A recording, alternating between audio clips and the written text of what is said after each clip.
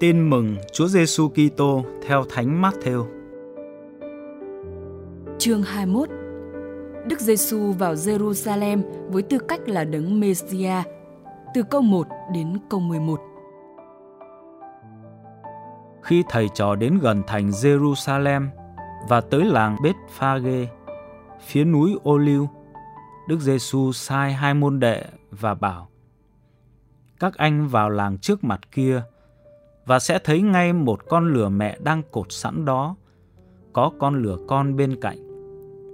Các anh cởi dây ra và dắt về cho thầy.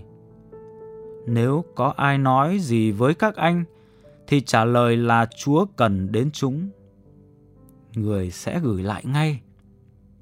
Sự việc đó xảy ra như thế để ứng nghiệm lời ngôn sứ: hãy bảo thiếu nữ Si-on, kìa đức vua của ngươi đang đến với ngươi, hiền hậu ngồi trên lưng lừa con là con của một con vật chở đồ.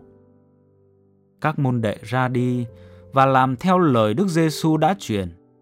Các ông dắt lừa mẹ và lừa con về, trải áo choàng của mình lên lưng chúng, và Đức Giêsu cưỡi lên. Một đám người rất đông cũng lấy áo choàng trải xuống mặt đường. Một số khác lại chặt nhành, chặt lá mà rải lên lối đi.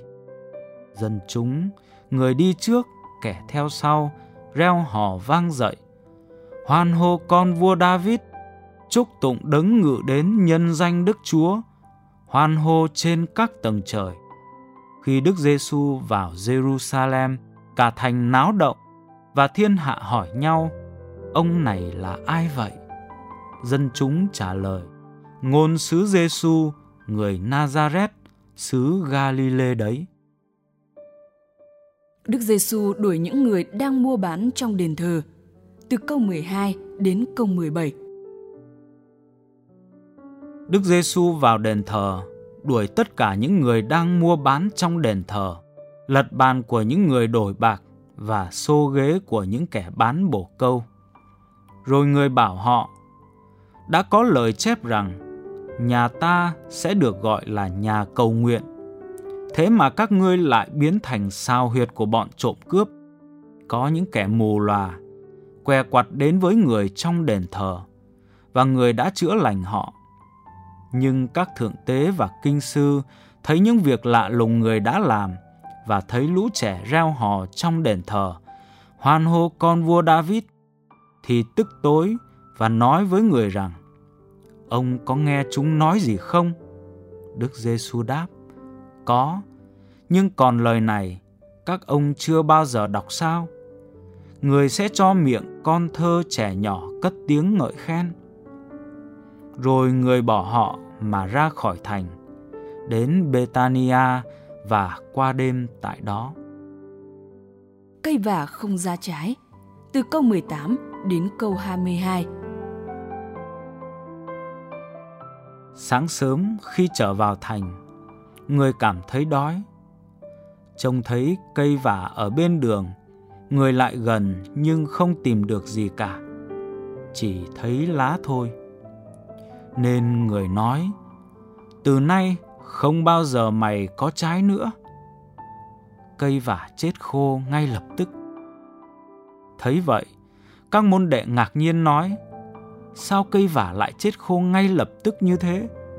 Đức Giêsu trả lời: thầy bảo thật anh em, nếu anh em tin và không chút nghi nan, thì chẳng những anh em làm được điều thầy vừa làm cho cây vả, mà hơn nữa, anh em có bảo núi này rời chỗ đi, nhào xuống biển, thì sự việc sẽ xảy ra như thế. Tất cả những gì anh em lấy lòng tin mà xin khi cầu nguyện, thì anh em sẽ được. Câu hỏi về quyền bính của Đức Giêsu, từ câu 23 đến câu 27. Đức Giêsu vào đền thờ, và trong khi người giảng dạy, các thượng tế và kỳ mục trong dân đến gần người và hỏi: ông lấy quyền nào mà làm các điều ấy? Ai đã cho ông quyền ấy? Đức Giêsu đáp: còn tôi chỉ xin hỏi các ông một điều thôi. Nếu các ông trả lời được cho tôi, thì tôi cũng sẽ nói cho các ông biết tôi lấy quyền nào mà làm các điều ấy. Vậy, phép rửa của ông Gioan do đâu mà có? Do trời hay do người ta? Họ mới nghĩ thầm, nếu mình nói do trời thì ông ấy sẽ vặn lại. Thế sao các ông lại không tin ông ấy?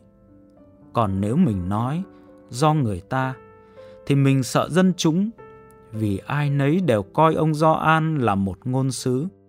Họ mới trả lời Đức Giêsu, chúng tôi không biết. Người cũng nói với họ, tôi cũng vậy, tôi không nói cho các ông là tôi lấy quyền nào mà làm các điều ấy. Dụ ngôn hai người con. Từ câu 28 đến câu 32. Các ông nghĩ sao? Một người kia có 2 con trai. Ông ta đến nói với người thứ nhất, này con, hôm nay con hãy đi làm vườn nho. Nó đáp, con không muốn đâu. Nhưng sau đó nó hối hận nên lại đi. Ông đến gặp người thứ hai và cũng bảo như vậy. Nó đáp, thưa ngài, con đây. Nhưng rồi lại không đi. Trong 2 người con đó, ai đã thi hành ý muốn của người cha? Họ trả lời, người thứ nhất. Đức Giêsu nói với họ, tôi bảo thật các ông, những người thu thuế và những cô gái điếm vào nước Thiên Chúa trước các ông. Vì ông Gioan đã đến, chỉ đường công chính cho các ông, mà các ông không tin ông ấy. Còn những người thu thuế và những cô gái điếm lại tin. Phần các ông, khi đã thấy vậy rồi, các ông vẫn không chịu hối hận mà tin ông ấy. Dụ ngôn những tá điền sát nhân. Từ câu 33 đến câu 46. Các ông hãy nghe một dụ ngôn khác. Có gia chủ kia trồng được một vườn nho. Chung quanh vườn, ông rào dậu. Trong vườn, ông khoét bồn đạp nho và xây một tháp canh. Ông cho tá điền canh tác rồi chảy đi xa. Gần đến mùa hái nho, ông sai đầy tớ đến gặp tá điền để thu hoa lợi. Bọn tá điền bắt các đầy tớ ông. Chúng đánh người này, giết người kia, ném đá người nọ. Ông lại sai một số đầy tớ khác đông hơn trước. Nhưng bọn tá điền cũng xử với họ y như vậy. Sau cùng, ông sai chính con trai mình đến gặp chúng, vì nghĩ rằng chúng sẽ nể con ta. Nhưng bọn tá điền vừa thấy người con thì bảo nhau, đứa thừa tự đây rồi, nào ta giết quách nó đi và đoạt lấy gia tài nó. Thế là chúng bắt lấy cậu, quăng ra bên ngoài vườn nho và giết đi. Vậy xin hỏi, khi ông chủ vườn nho đến, ông sẽ làm gì bọn tá điền kia? Họ đáp, ác giả, ác báo. Ông sẽ tru diệt bọn chúng và cho các tá điền khác canh tác vườn nho, để cứ đúng mùa họ nộp hoa lợi cho ông. Đức Giêsu bảo họ, Kinh Thánh có câu, tảng đá thợ xây nhà loại bỏ lại trở nên đá tảng góc tường. Đó chính là công trình của Chúa, công trình kỳ diệu trước mắt chúng ta. Các ông chưa bao giờ đọc câu này sao?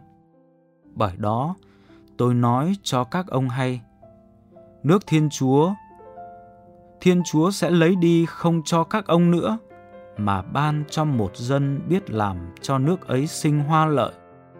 Ai ngã xuống đá này, kẻ ấy sẽ tan xương. Đá này rơi trúng ai, sẽ làm người ấy nát thịt. Nghe những dụ ngôn người kể, các thượng tế và người Pha-ri-sêu hiểu là người nói về họ. Họ tìm cách bắt người, nhưng lại sợ dân chúng, vì dân chúng cho người là một ngôn sứ.